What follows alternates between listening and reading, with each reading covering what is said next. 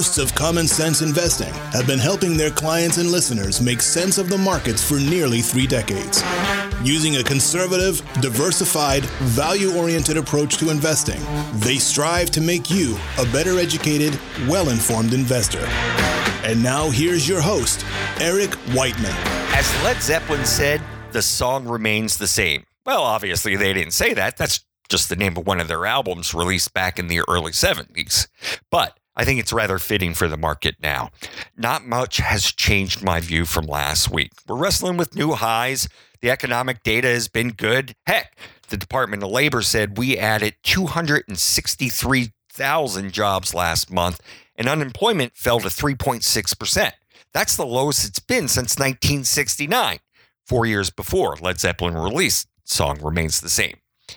We have a combination of a healthy but slowing economy with low inflation, no recession in sight, an accommodative Fed, and as we get through earnings seasons, a lot of companies are reporting better than expected results.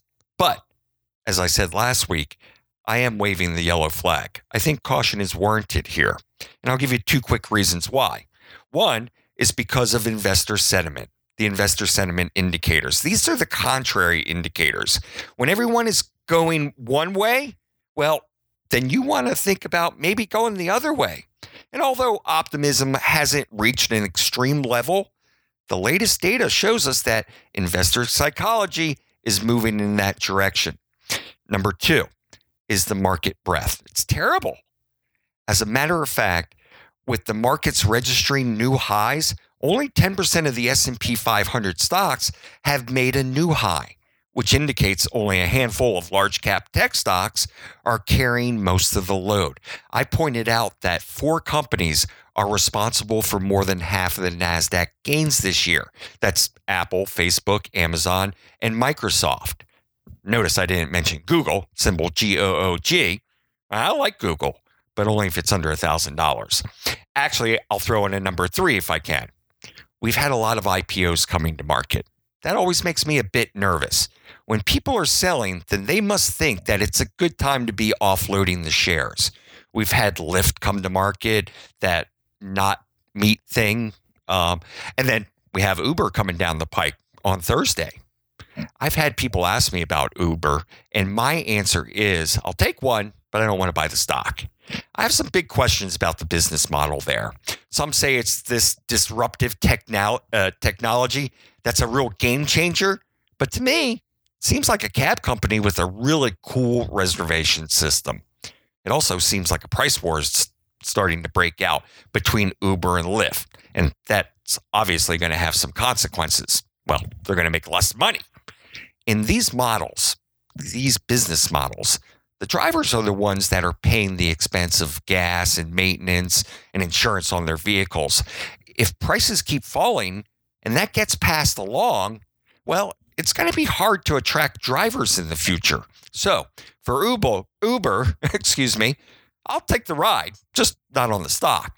And as a side note, Bloomberg reported Monday that Goldman Sachs is on track to see a 12,000% return on their investment if Uber prices near the top of the anticipated range. They put $5 million into Uber back in 2011, and their stake could wind up being worth more than $600 million come Thursday. And I guess I missed that ride.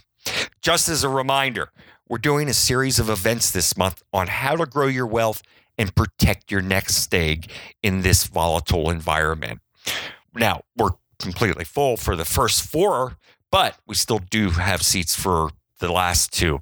Those are May 22nd, May 23rd. Not many seats.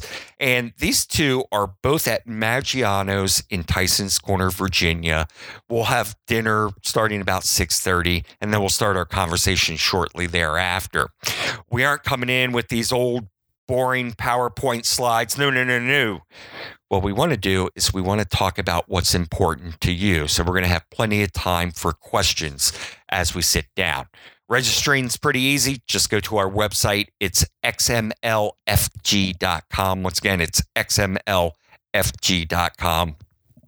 I got a question from a new listener, and she's basically asking, what types of stocks am I looking for? And if you have a question, you can email us at podcast, which is plural, podcast@xmlfg.com. Well, the simple answer is I'm looking to buy things for less than what they're worth. I'm a value investor. I'm cheap.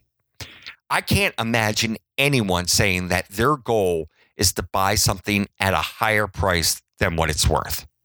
When it comes to investing, you basically have two camps. You have the value folks and the growth folks, the good guys and the bad guys. Actually, the growth folks aren't all that bad.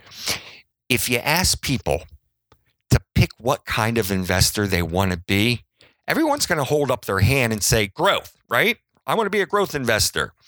We want to make money. We want to have our portfolios grow. Well, both camps want to make money. We just go about it in different ways. And of course, I think our way makes the most sense. And I believe you have much better results over the long term. You basically have two questions you need to answer. Is this a good business? And what price do I want to pay for it? And what's a good business? Think of it like this. If you won the lottery, now you have $1 billion and you want to buy a business, what kind of business do you want? I would argue that you should want one that's growing and making money, producing tons of free cash flow, not one that you constantly have to put money into. You want one that has a good balance sheet. Balance sheets matter. And in general, a company with a competitive edge. You want one with a great management team who's acting in your best interests. Now, when you find a company that you like, you need to determine what price you're willing to pay for it. And we could spend days talking about this. But what I think is the most important thing is that you give yourself an ample margin of safety. Determine what you think the company is worth and then demand a discount. And you do this because you could have easily made a mistake and you're just giving yourself some room for error. The price you pay for different types of companies are going to vary. And I would suggest that you pay more for a company that has predictable earnings, a great balance sheet, and a terrific management team that's acting in a shareholder-friendly way, as opposed to a company that doesn't have these qualities. And when you're able to answer these two big questions, is it a great company and what price do I want to pay? Well, then you need to exercise patience. And stocks go up, stocks go down. Be patient. If you bought a stock for what you believe is a 50-cent dollar, well, you got a great deal. And we'll assume that you're right in your calculations. You bought $1 for 50 cents. Well, the next day the market drops, and so does your stock. Now it's trading at 40 cents on the dollar. I'm going to ask you, how mad can you be? You can't really. You bought it at a significant discount. How are you supposed to know that the market was going to go down the next day? You couldn't know. That's just short-term market action. That would be market timing. You could always add to your position and average down. But in the end, if you're buying stocks at a discount to what they're worth, you're going to do just fine over the long term.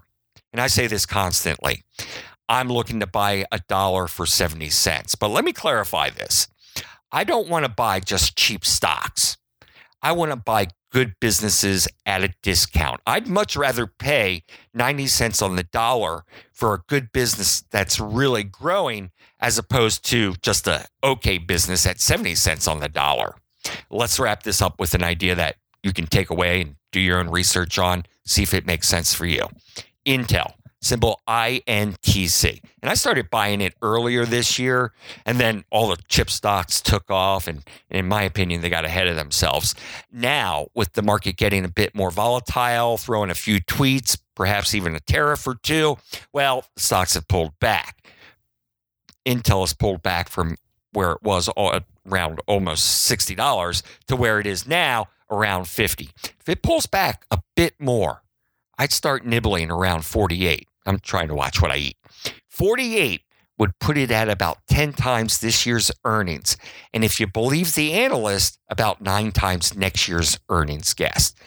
I think this is certainly a fine company. They have a great balance sheet. Value Line gives them an A++.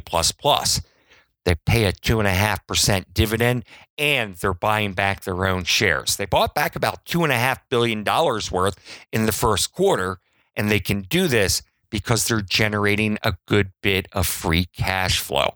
I may be the early one here. The first part of the year, I think it's going to prove a bit of a challenge, but I do think that we're in the start of an upcycle for the semiconductors. Again, I'm going to start to be interested in it at around $48. Now, that's all we have time for today. Don't forget about our events later this month. We'll be back next Wednesday. And until then, remember, it's just as important to protect your assets as it is to grow them. I'm Eric Whiteman. This is Common Sense Investing, and this is the end of the show.